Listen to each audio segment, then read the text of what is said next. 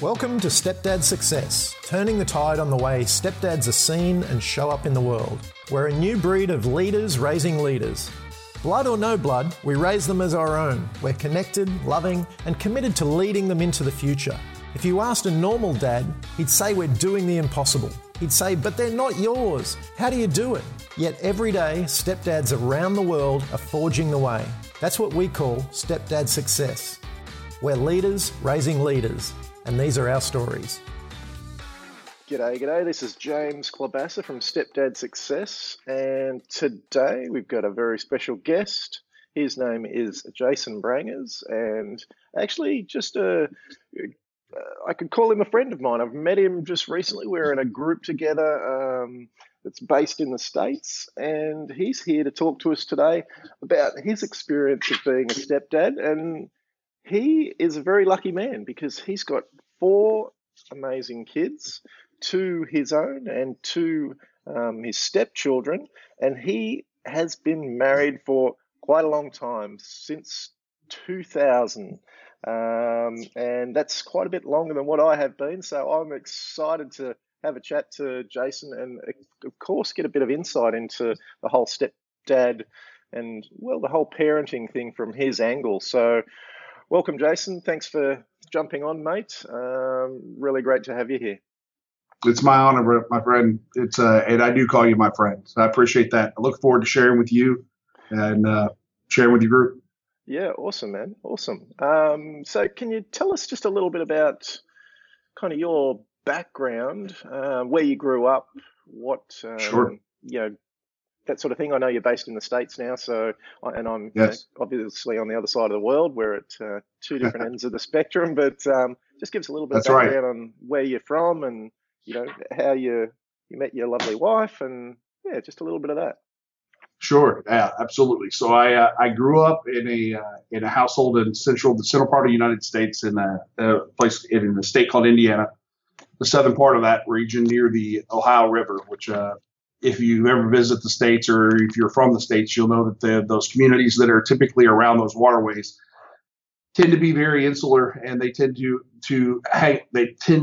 grow up there, you tend to stay there. So my path was a little non-traditional in that my father was what they call in the States a blue-collar supervisor, which means that he was a non-college graduate, he was not educated in the traditional sense of the word, but he knew how to work hard. And throughout the 1970s and 1980s, he proceeded to close down 13 different plants or manufacturing facilities, not by plan, just simply because he was taking one job after another that would ultimately end up shutting that plant down as those jobs were lost to either somewhere else in the world or just lost to technology. So I grew up in a house with my mom and dad and my younger sister Courtney, and it was largely governed by the scarcity that was rampant because of the inconsistency and always the worry around money. So I came from a family in which my parents were married and are still married to this day. They were married in 1969, and July 19th, they got married and went on their honeymoon and watched the man walk on the moon that night. Wow. Right. So that's kind of a cool thing, right? July 19th, 1969. It's quite the also helps me remember it. That's quite the first night. Yeah, exactly. I'm certain that from my dad's perspective, that's not what he remembers about it. But anyway, yeah, neither here nor there. So my point. So I came from a family that was quote unquote not broken. So I don't know what it would mean to be a step kid, but I can tell you this: I spent the first 15 years of my life that I remember it. So this is probably from age 4 to age 19, thinking that any moment in time my home would explode. And so it was, I don't mean that in any way negatively for my parents. They did and are doing the very best they knew how to do. And if they had known better, they would have done better. And so in a lot of ways, James, I left where my parents were and went out on my own early at age 19, actually almost 19, 18 years old, with this idea that part of knowing what you want is knowing what you don't want. And so I didn't think that I would actually ever get married. I didn't foresee being a father, partially because I didn't really know how to be one, and other than to provide. So I got a scholarship, and if I'm taking too long on this, you just hurry me up, okay? No, you're good, man. I got a scholarship to play football with the American style football in the States for a university called Purdue University, which is an engineering school. What I found out as I was going through my what they call high school in the States is that I was smart, but I was also fairly lazy. I'm non-motivated. Mm-hmm. But when it came down to figuring out how I could escape the poverty and the scarcity that was driving my family, I was told by my parents that college was the way to do that. I was also told by them that there was absolutely zero way for them to afford to help me do it. So if I wanted to go to school, I had to find a way to get it paid for. So I was a decent athlete. I swam competitively short distances, and I played football. I was I was big and fast. Right. So I got admitted to four schools, three of them seriously: Rolls-Holman Institute of Technology and Purdue University. Purdue University offered me a full scholarship to play football for them, and they would pay for my school. So I went that route. And prior to the season even starting, I got injured. I was wearing a helmet that didn't fit. We were in a scrimmage game against another Big Ten university.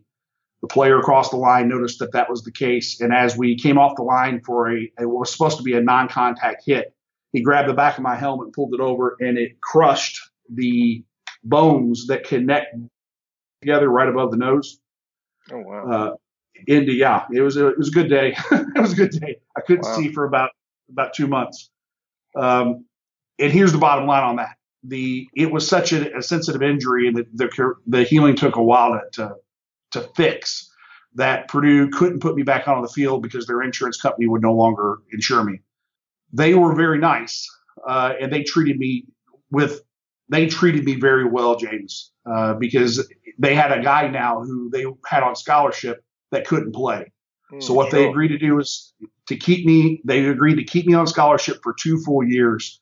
And after that, it was going to be on my own. So this was my shot, right? So I got a 4-year engineering degree from Purdue in 2 years and a semester. I went to work. Nice. Nicely done. And I just hustled, right? I figured out that I could outwork just about everybody around me. And there's no ego in that, because it's not always the smart way to do things. But I did figure out that I was smart, and when I applied myself, I could figure out how to gain leverage. Now, that led me to a stint that I did where I did some work for our government here in the States. After another injury, I left that and started going back to school to figure out what I wanted to be when I grew up, now that career was no longer an option as well. And along the way, I got multiple additional degrees from universities. I've got a background in quantum mechanics, which is in physics, psychology, finance, and accounting, from two other universities. I thought I was going to ultimately teach in the university setting, and I quickly figured out that was not going to be the path that would lead me to a place of being happiness. I like to teach, but that's not my calling. Now, in that last iteration, I'd started my own firm doing financial consulting, financial advisory work, accounting, tax in the States. And I got invited to attend a football game, to watch a football game at a friend's house in Louisville, Kentucky, where I'd moved back to. And it was in the States, like there is everywhere else in the world. There are very, very big rivalries. Well, in the state of Kentucky is known for a few things, one of which is bourbon, the other one's horse racing, and the third one is, and most importantly, is basketball. Okay.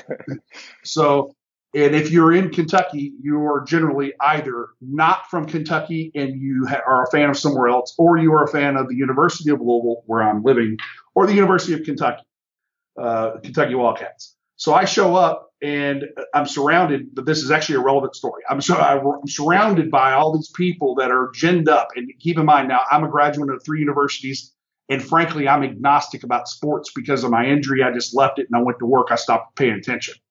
So about 15 minutes before the game shows up, this really cute lady shows up, decked out all in blue and white, which are the UK colors, and shows up at and not realizing she's come to Louisville and that there might actually be people there that are not Louisville fans or that are Louisville fans. So she comes in, feels very isolated. She tells me in hindsight that I was actually wearing a brown shirt, not either color by the team. So she naturally gravitated to sitting next to me. About 2 minutes into the game, she turns, grabs my chin, turns and looks at me, and she says, "Okay, let's get this out of the way. Who are you for?" and I looked at her outfit, and I said, "Well, I guess it's going to be UK." And so she scooted a little closer to me. And that wonderful lady, her name is Deanna, is now my wife. So that's how I met her.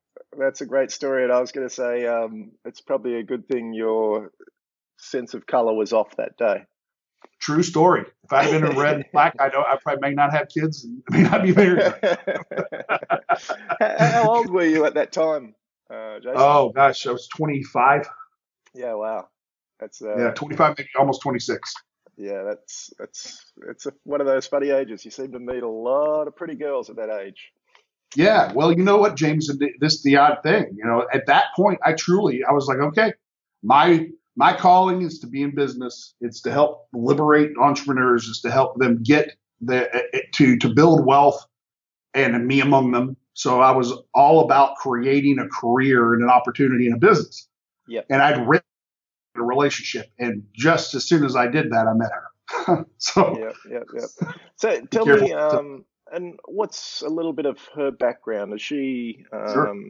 kind of a country girl, or Yep. how did you guys kind of kick it off, and how long down the track was it before kind of kids came into the mix and that sort of stuff? Good question. Right. So she's from the dead center of the state of Kentucky, a little place called Campbellsville. She actually grew up on a horse farm, a 70-acre horse farm, with her dad and mom and her brother. And James, I'll tell you, man, I love my parents. That I really do. But the grace and gift of God, and effectively being adopted by my father-in-law. He is truly a great man. Nice. It created a model for me on what it means to actually be a dad. And I'm not his biological son. So one of the big advantages I think I had as a stepdad, when I married his daughter, is that I began to treat my new stepkids the way he treated me as his son-in-law. Yeah, right. And so she's a wonderful lady. She's a wonderful girl. She grew up in the center of the state. She played sports. She was active in everything. She's into politics, the U.S. politics. She loves history of wars. That's just her thing. She's got a master's degree in public policy from one of the universities in the United States, and she's fairly well adept in working in the political world, which is both good and bad.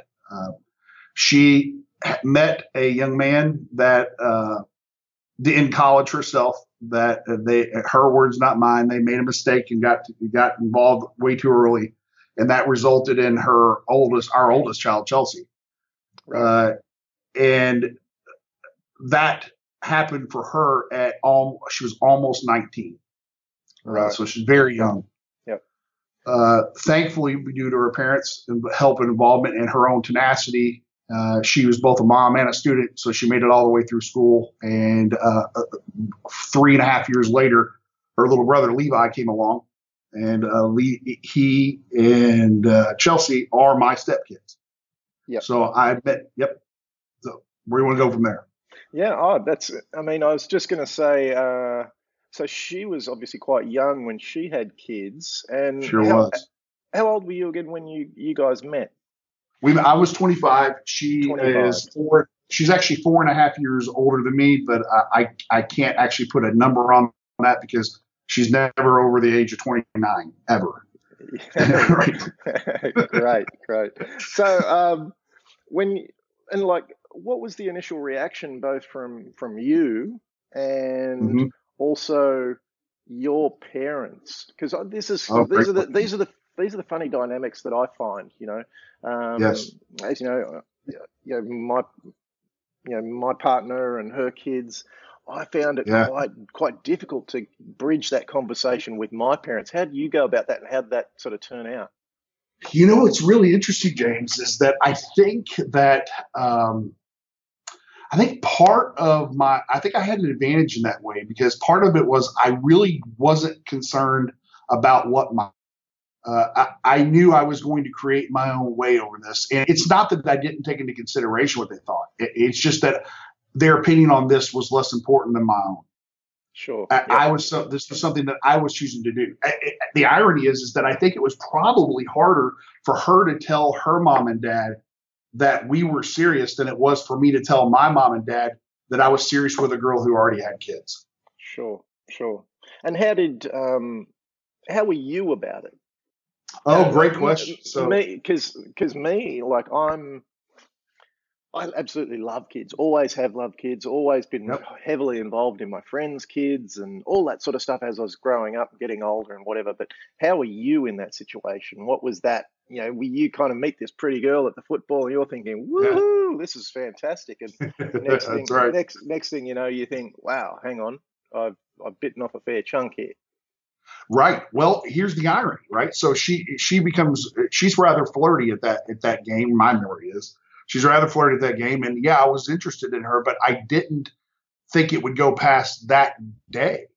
And we actually called her because of her involvement in politics to find out if I could help out with something specifically she was working on, and we became friends before we ever started the date. Right, so okay. I met her kids as a friend of hers before I met them as someone who was dating or seeing her. Right. Okay. And so my introduction to them. Yeah, go ahead. You kind of got the chance to become friends with the kids, before anything was happening.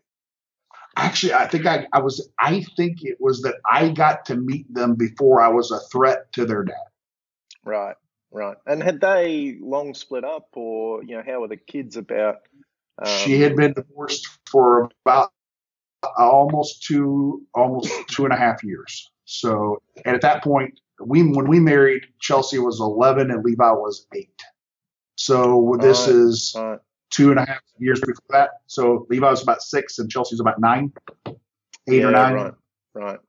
So the kids are kind of at that age where they're looking for a dad figure, but Yes. I guess they're always gravitating back to their own dad. Did they have a kind of amicable relationship? Were they in communication? Were they seeing their dad? That sort of stuff.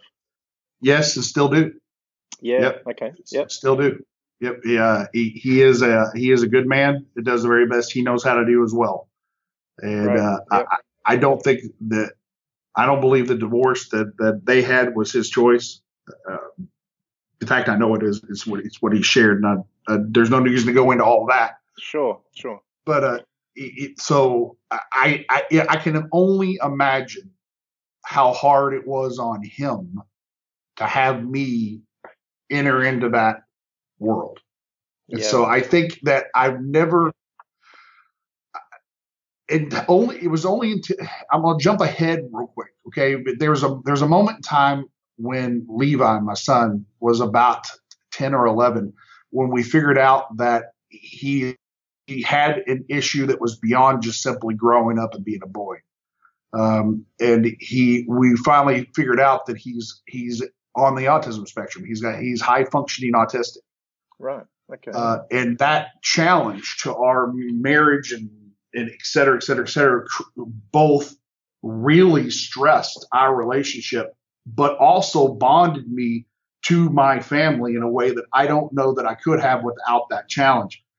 And it was the place in which I really believe that I actually, because there was simply no one else in his life that had the means and the interest and the desire to be able to do for him what he needed.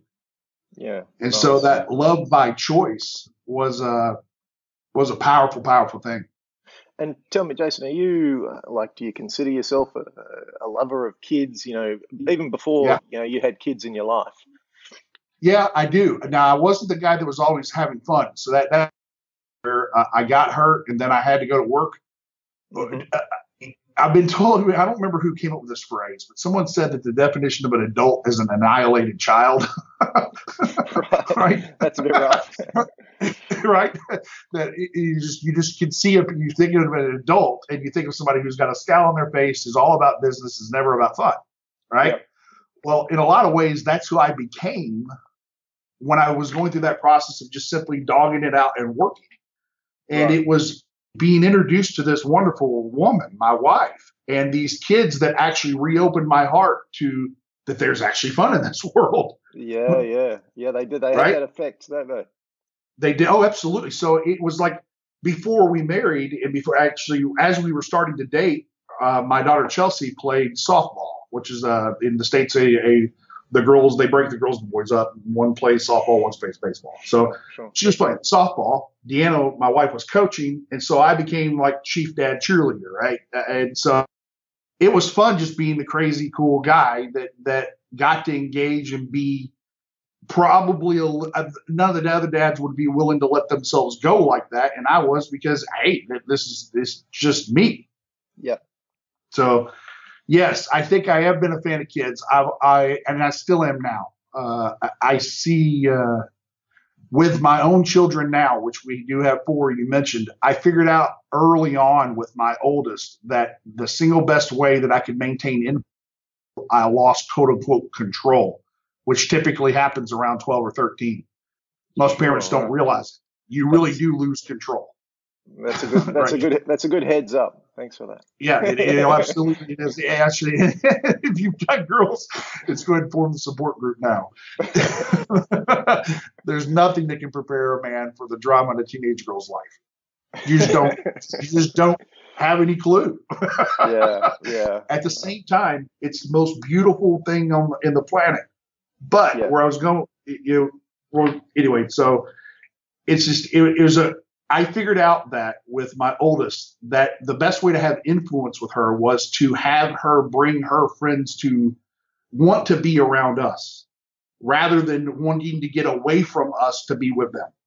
Sure. Yep. And so it's almost like this idea of, without interceding in another parent's business, that the best way to raise my kid was to help raise theirs. Yeah, sure. Right. It's often the case too. You find that people gravitating towards other parents as role models, and you were obviously that for a few of your daughter's friends. Sure. Well, I remember that for me, right? And when I was growing up, it was 2 sports coaches, a deacon at my church, and one of my friends' dads that really raised me. That was right. The people that were the most influential on me. Yep. Tell me, we talked briefly about how kind of your parents were reacting and that sort of stuff, and how you were reacting to have kids in your life. Looking back on it now, what do you think were the kind of defining moments in that whole experience? Was there anything that was like a big kind of shift for you, or were there any kind of standout moments where you were like, wow, if that had gone a different way, or has there been any real big challenges in that in the last in that period? Sure. Yes. So the idea that the honeymoon phase, that I was not marrying just my wife, that I was marrying all 3 of them. That's the first one. Yeah. Okay. Right. That it's not possible for a man to marry a woman with kids and only marry her. Yeah. That if you try to make that thread that needle, I think it's going to be more difficult than you can imagine, especially if she's a good mom. Yeah. Which mine is. That's an interesting point. Yeah. That's kind of, it's when you, like, personally myself, like, I don't even think of that. Like, I kind of, it's the 3 of them. I don't think of it as, I don't think of it as it's just her or just them or I'm I'm you are marrying the group and you are like Yep, it's a one thing almost. it is. And then there's this special relationship with it, which is different than when and if you have quote unquote biological children. Yeah, So right. because you as stepdad have to go all in Mm, yeah, for it to work, yeah. but they don't. And that's an interesting point. Yeah, it's and you don't think of it that way because they're kind of, I guess, they're almost They have a testing you out Yep, they have to an some option, extent. and they didn't choose. Mama did, Mm, right? And yeah. my daughter actually told me this. I didn't choose. That's when it went sideways. That's where that's when the test levels go up a notch. Oh man, yes, yeah. And I think it was Stephen Covey that says the true measure of your love is how do you treat the child who tests you the most. I Well, I think of that quote a lot. I think of that quote a lot. right. So tell me, how long did it take you to kind of not I don't want to say win them over because it's not really like that, but form that connection? Great question. With my oldest daughter, she actually moved. We married when we married. She was 11, so she moved away to go to college when she was 18, almost 19 years old. Right. And it took till she was almost 20 or a little after 20 before she actually accepted me. Wow. It was That's commitment. it was, it was almost 10 years. It was almost 10 full years. Now, James, she's now 28 and married herself.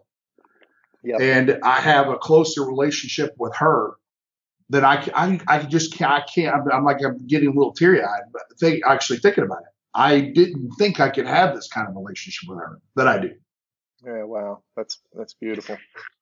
And she calls me her bonus dad, which is pretty cool. That's very cool, very cool. And Yeah. what about Levi? Because you said Levi, he's obviously got some different challenges.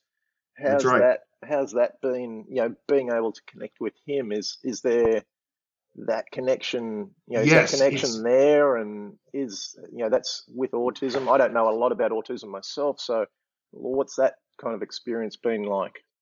it is it is the hardest and like everything else is one of the best things that I've ever done because it is truly and this is going to sound I'm always concerned about talking about this because it can sound self-aggrandizing and I don't mean it this way. I honestly don't. Sure. But it's like I know I'm doing my job with him. Yeah, I know I am, nice. Yeah. right?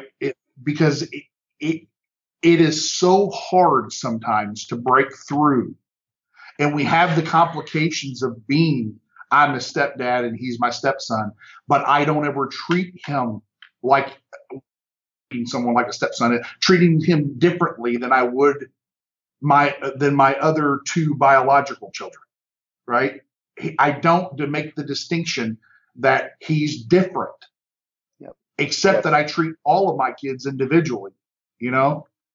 So so I'm having difficulty verbalizing this, but it's when I have to say, and I think you have to do this with all kids, but with a child on the autism spectrum, with central auditory processing disorder, and the kind of issues that Levi has had to work through and challenge have been a challenge for him to grow through. I know I've had to go all in with him, expecting nothing. And my experience, James, is that for a man that can be hard, and that's what I meant by it sounds braggadocio, and I don't mean it that way.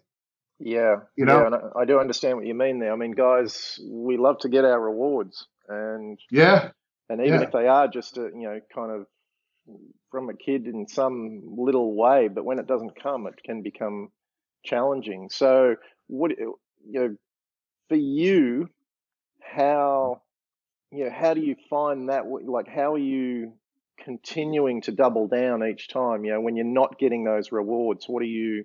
Is there are you taking a different kind of view of all of this, or are you yes. what's behind that sort of Yep, drive? I'm holding on to a long-term why. That my job, for lack of better words, with him is to hold the frame long enough, hold the frame of context around his experience when he interacts, when he collides, and when he engages with me, because he does all three, right? That whenever those moments happen, that I hold the frame of mirroring back to him that he's got what it takes to be a man. Yeah, beautiful. Beautiful. And that at the end of the day, how I feel about that is irrelevant. As a father, my job with my sons is to mirror back on them the light that they have what it takes. Yeah. Then to help them prove it to themselves. Yeah, that's a great, just a great place to come from, Jason. I applaud you for that, because that, so many people want to, blame or shame or, kind of want their kids to be better, but they aren't willing to let go of the attachment of them actually being better. Well, I think that's one of.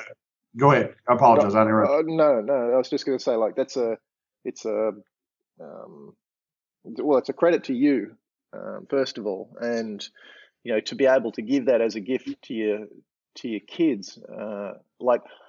I understand that, and me and my partner, we've been together 7 years, and it's one of the toughest things to be able to let go of, how they turn out, and just be the best role model you can be. But it is one of the biggest things that you have to do as a father, or as a parent, I think.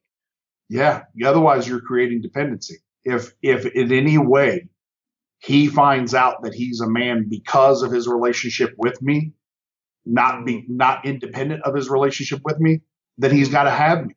And I'm not making this out of this life alive. None of us are. No, sure. So I said I was kind of taking the long game in this.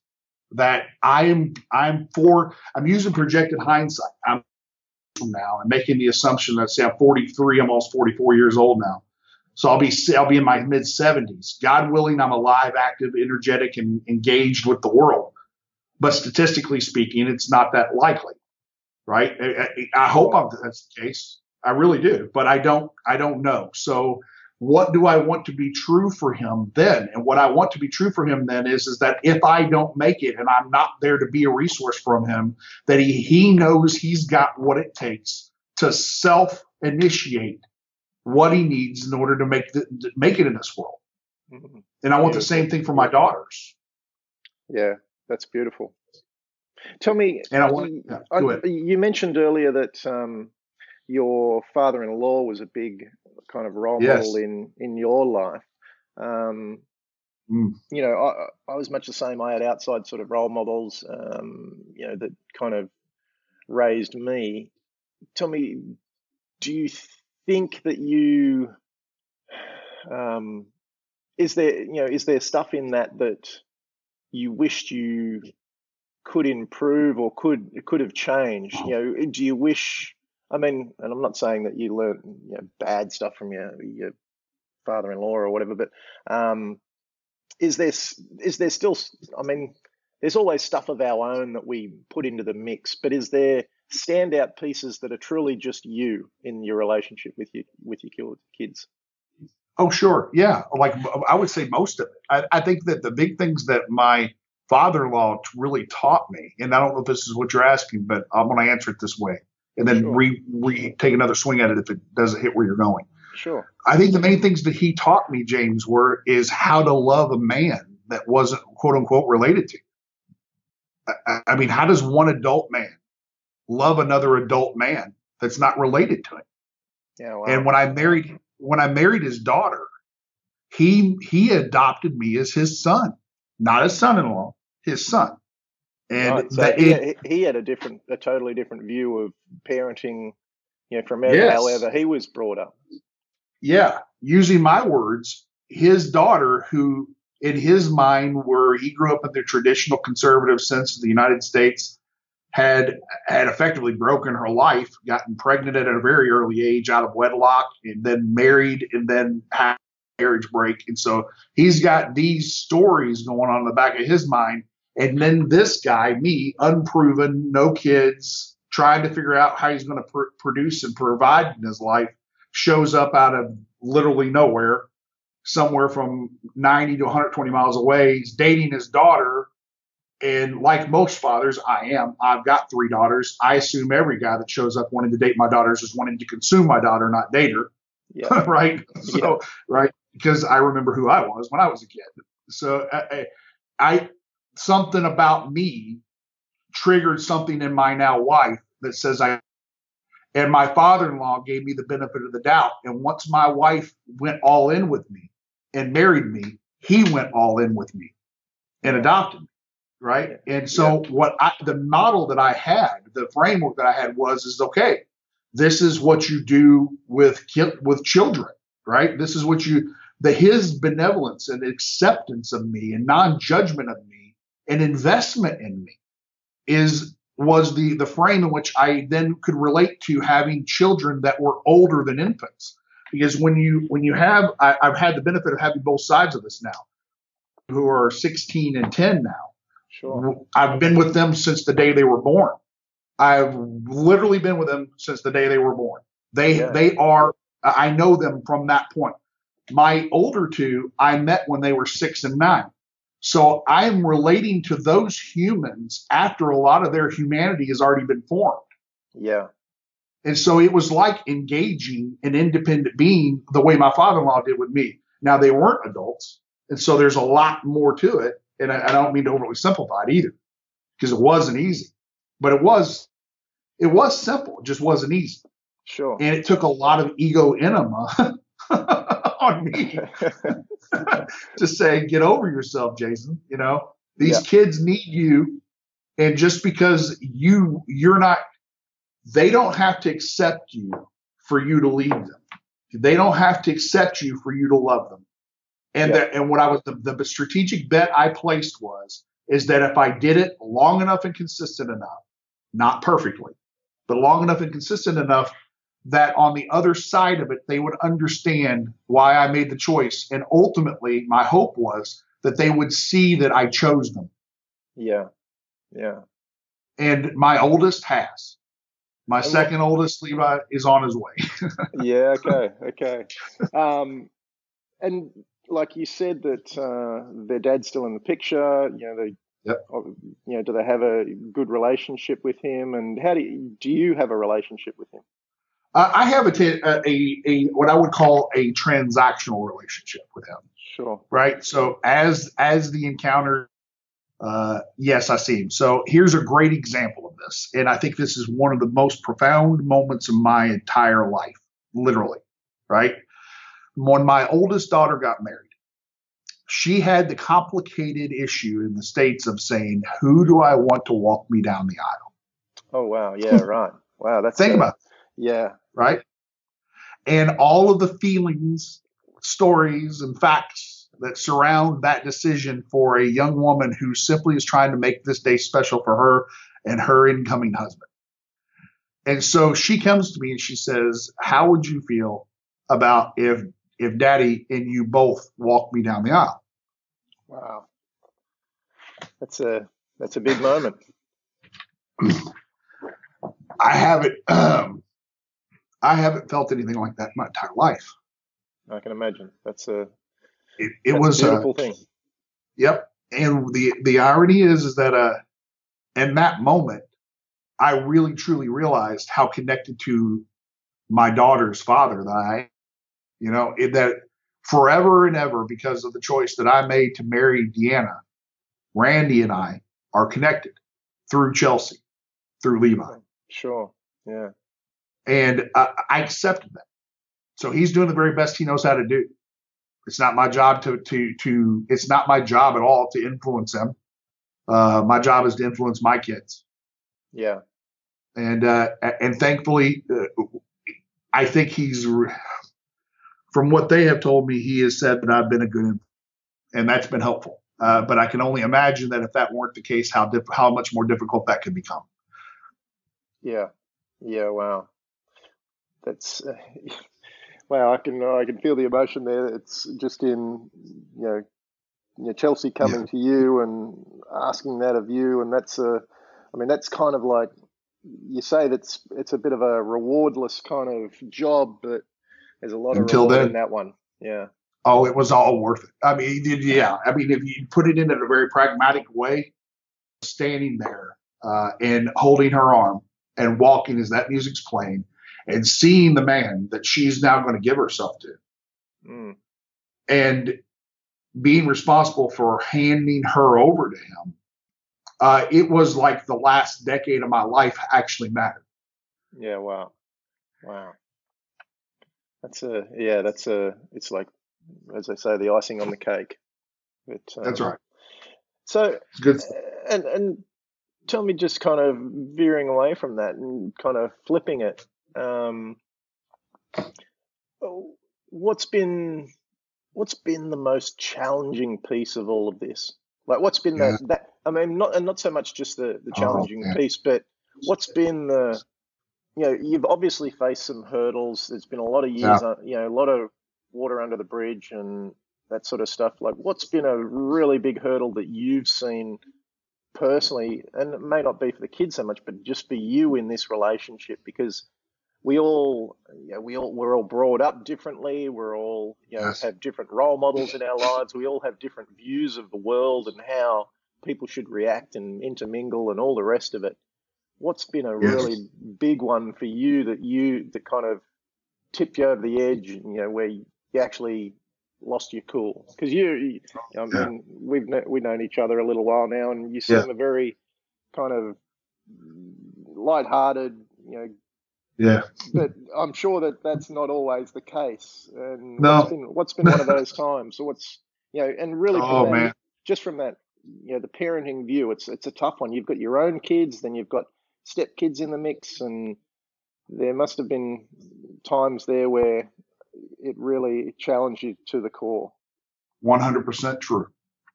And I got an easy example, but boy, it was not easy going through it.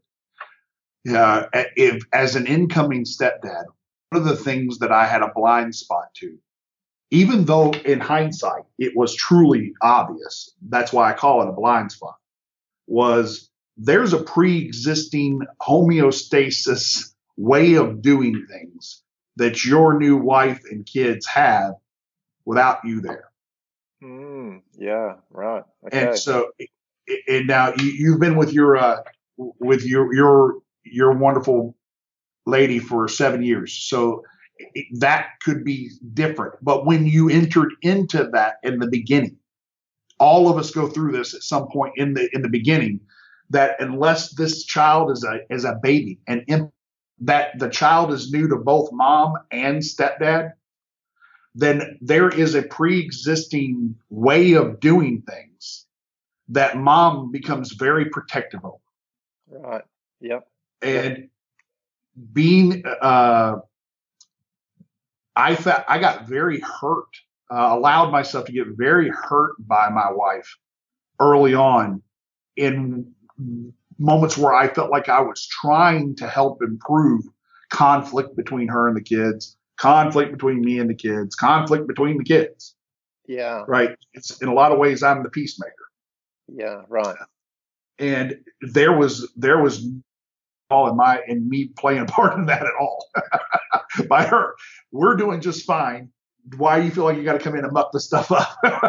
Right. Yeah, and right. I'm thinking to myself, but you're keeping me from, and this is my home too. And I want to influence how this shows up. And so for years, like the first 7, almost 8 years of our marriage, it was one conflict after another where my wife would assert her parental right as these are my kids. I'll decide. All the while I'm holding the space saying, yes, but I'm choosing to go all in with you too. Yeah. Yeah, I understand. And believe me, brother, I wasn't laughing on this side. Yeah. Right?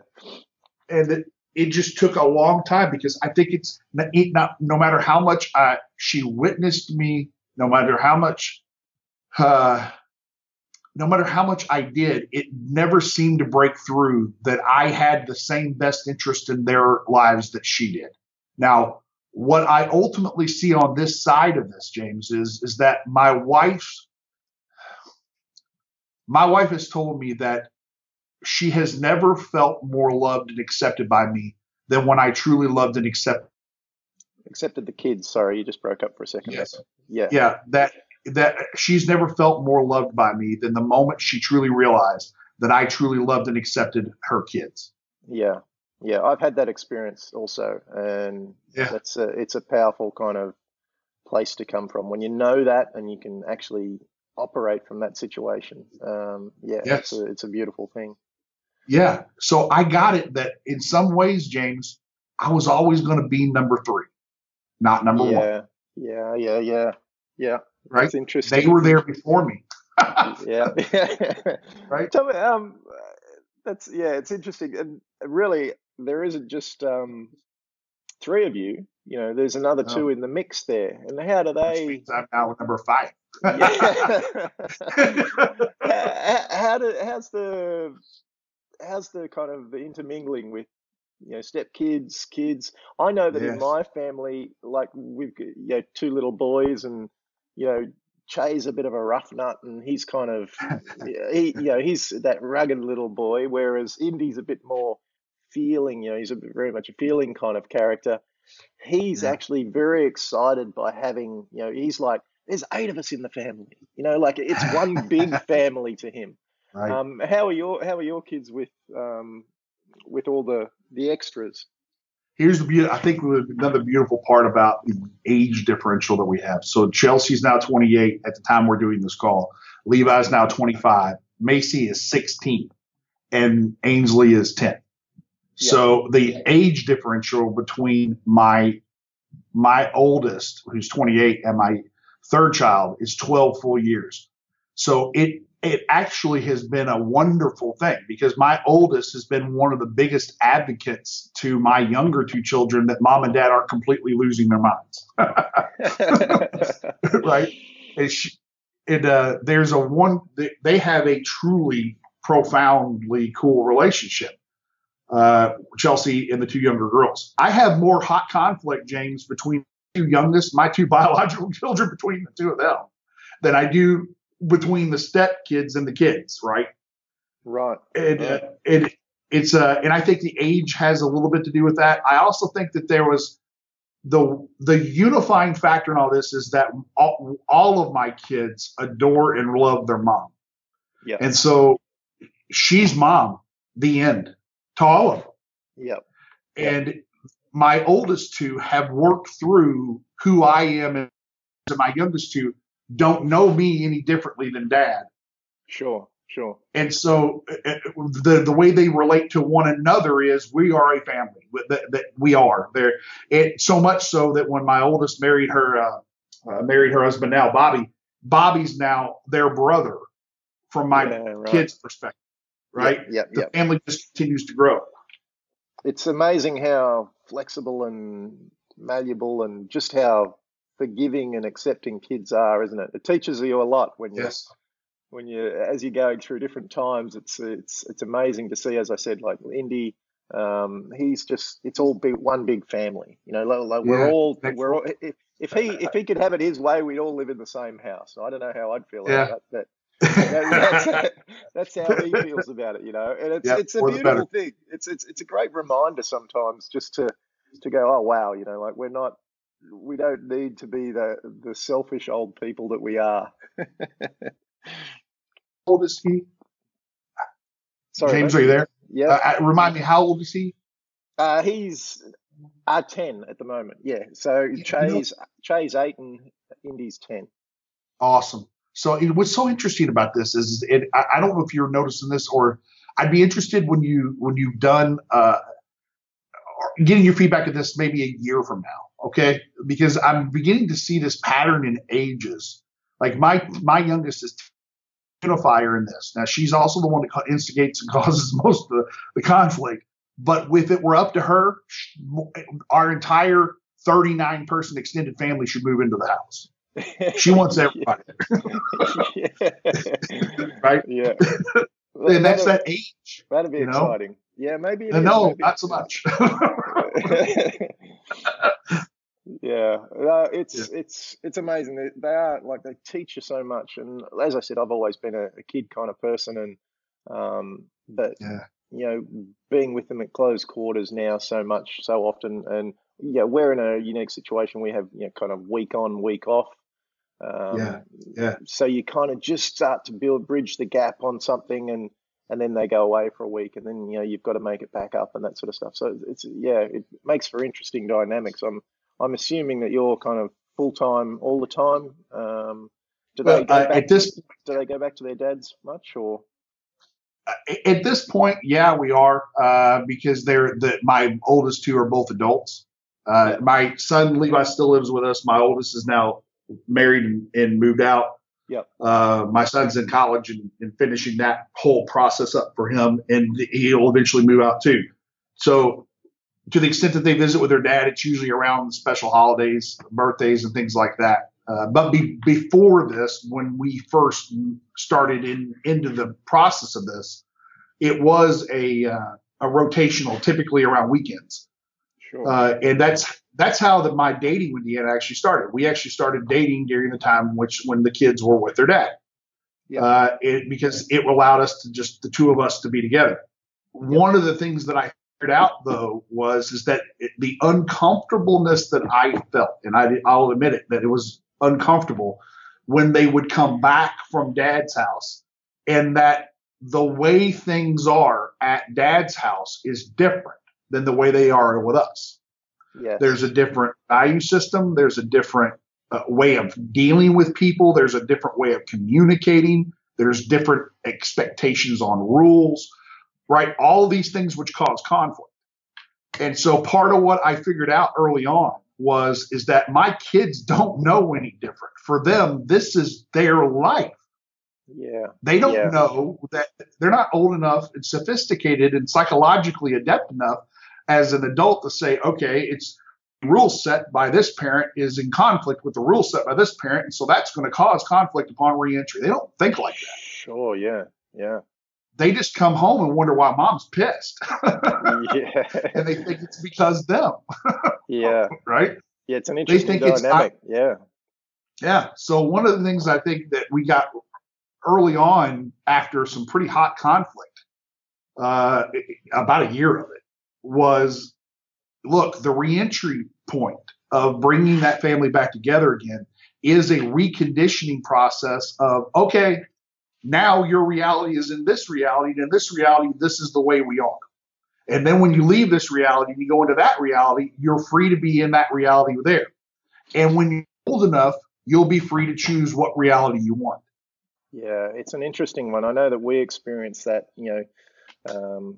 As the boys kind of come and go on a Monday, and I know that Yeah, as after school, pick them up from school, and that first night is always a little bit of a whirlwind, and yeah, we've kind yeah, of navigated those waters over the years and learned to make sure that first night is just a very relaxed kind of chilling out night, rather than anywhere. You can't jump straight into laying down any new rules or any new. nope, You can't change anything. It's got to be everything's got to be very relaxed and the same, very familiar for them, so that they can kind of just merge back into your household. And I'm sure it's back the other way as well. sure. As you said, everyone has different values and different rules and all the rest of it. So yeah, it's an interesting time, that transition period. Yeah, it really is. And I have such deep empathy for a child going through it. You Mm, know, the way I can only imagine, your world kind of got exploded when mom and dad aren't mom and dad now. And yeah. now we've got new dad, bonus dad, like what I'm called, and he's pretty cool. I'm confused because it's okay here to do this, but it's not okay there to do this. And I sometimes I forget, and then mom gets mad because I forget. Yeah. I have deep empathy for that. It's like, shoot, guys. I mean, kids have enough to carry around with them, Yep. right? That the adults don't have to make it worse. Yeah, exactly, exactly. And Yeah. it's funny how we forget that. We forget just that. Like a lot of the times we're making it worse for them. Oh yeah, They're drifting through life, loving life most of the time, and most of the time. they're finding the good in everything. And Yep. it's us that's obvious. A lot of the time we're dropping the bad bombs. Which is, yeah, you've got to. I know that we've changed our approach a lot just in that transition period alone. That's just one of the Yep. things that, you kind of, as you say, navigate the waters. They can get rough. Yeah. Yeah, that's right. So you asked me a great question, which I think framed the start of this conversation, which is this piece of it, which is where did things go wrong, where we have conflict, right? Where did I kind of lose it? And the one I gave you was probably the biggest, which was that there was a mismatch in parenting on the Yeah. way to parent, right? Which is normal for a man and a wife to have, period. What's not normal is, per se not normal, is the emasculation of a stepdad that's natural for a biological mother to say, I'm going to protect my kids. Sure. Yeah. And not realize the pain that she's putting her husband through, a man she loves too. But when push comes to shove, she will choose them. Yeah. Yeah. That's a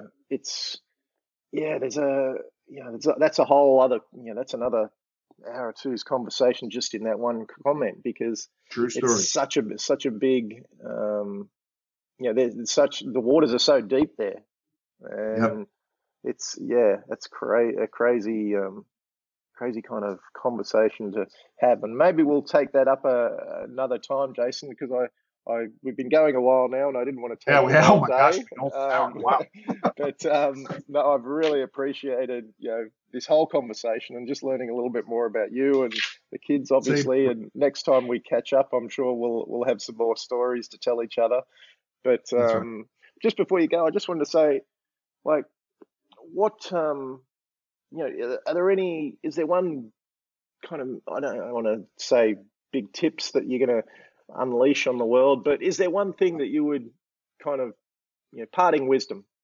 Give us some parting wisdom, Jason, that, how you see, you've obviously been in a different situation with, you've got your own kids, you've got, step kids, you've got one autistic child. There's every parent has a different situation, but yours is unique to you. What's been the big kind of, I guess, saving grace tip that you could pass on? Great question, and I think it's probably threefold. I've mentioned all three in some way, which is the first thing is that choose to go all in, even when you're not getting anything back, and place the bet on your kids. You married their mom, or you're about to, or you're contemplating. So if you're going to go all in on her, go all in on them. And that doesn't mean you control them. And it doesn't mean that you even have the ability to influence them for a while. But believe me, that if you go all in with them, eventually you will have that place in their heart, in their mind, in their life, where they will come to you for what it is you want, the role you truly, in your heart, in your mind, want to play in their life. You'll build trust with them in a way where they will see you as a dad, if not their dad. Sure. And so that's number one. The second one is invest in your wife. You are going to be number whatever right after the last child's there. Yeah. And the best way that you can take care of those kids is to take care of their mother. The girls are going to look to you as their dad as the first primary point of love in their life. And they're going to mirror how they expect to be treated based on how you treat their mom. And the boys are going to mirror how they should treat a woman based on how. So you're raising your kids based on how you treat their mother. And that's true whether it's a stepkid or not. Mm-hmm. But when it's specifically with a stepkid, there's a distinction that they can actually make, which is that they watch their dad typically, and they're watching you. Yeah. And they get the benefit of actually having a choice. It's saying, I like that and I don't like that. So if you want to be, it's not an issue of popularity, but if you want to be held in the mind and the as being a good man, then treat your wife the way you want your son to treat his wife and the way you want your daughter to be treated. And the third thing is relax. This is a long game. You're not going to get it right. No one does. No parent does. There's always going to be regret. So just do your best, clean it up. Do your best. Just do your best. And when you know better, do better. And do what like James is doing here. Come to places like this. Stay plugged in podcast.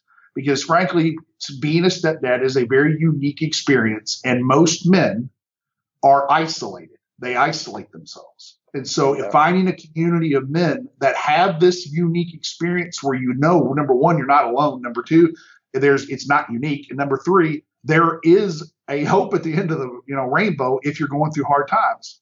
And reach out and build a network of people who get it. That would be the three things. Yeah, awesome. Awesome, Jason. Mate, always a pleasure to catch up. And same here, brother. Always great to chat. So I just want to say a huge thank you just for sharing just your unique experience and some of the stories and tales that you shared with us. Fantastic chatting again, as I said. But I look forward to catching up again, and thanks for coming on the show. Thanks, James. It's been an honor, brother. I appreciate it. Cheers. Cheers. Would you like to learn more about how stepdads across the globe are joining forces in raising the next generation of leaders? Then head to www.stepdadsuccess.com and grab all the show notes plus a copy of the brand new tactical guide for creating more happiness, health, wealth, and wisdom as a stepdad. And if you liked the podcast, please share it with other stepdads you know and leave us a review on iTunes. Again, that's www.stepdadsuccess.com for all the show notes and tactical guide. Come and join the new breed of stepdads, the growing group of leaders raising leaders.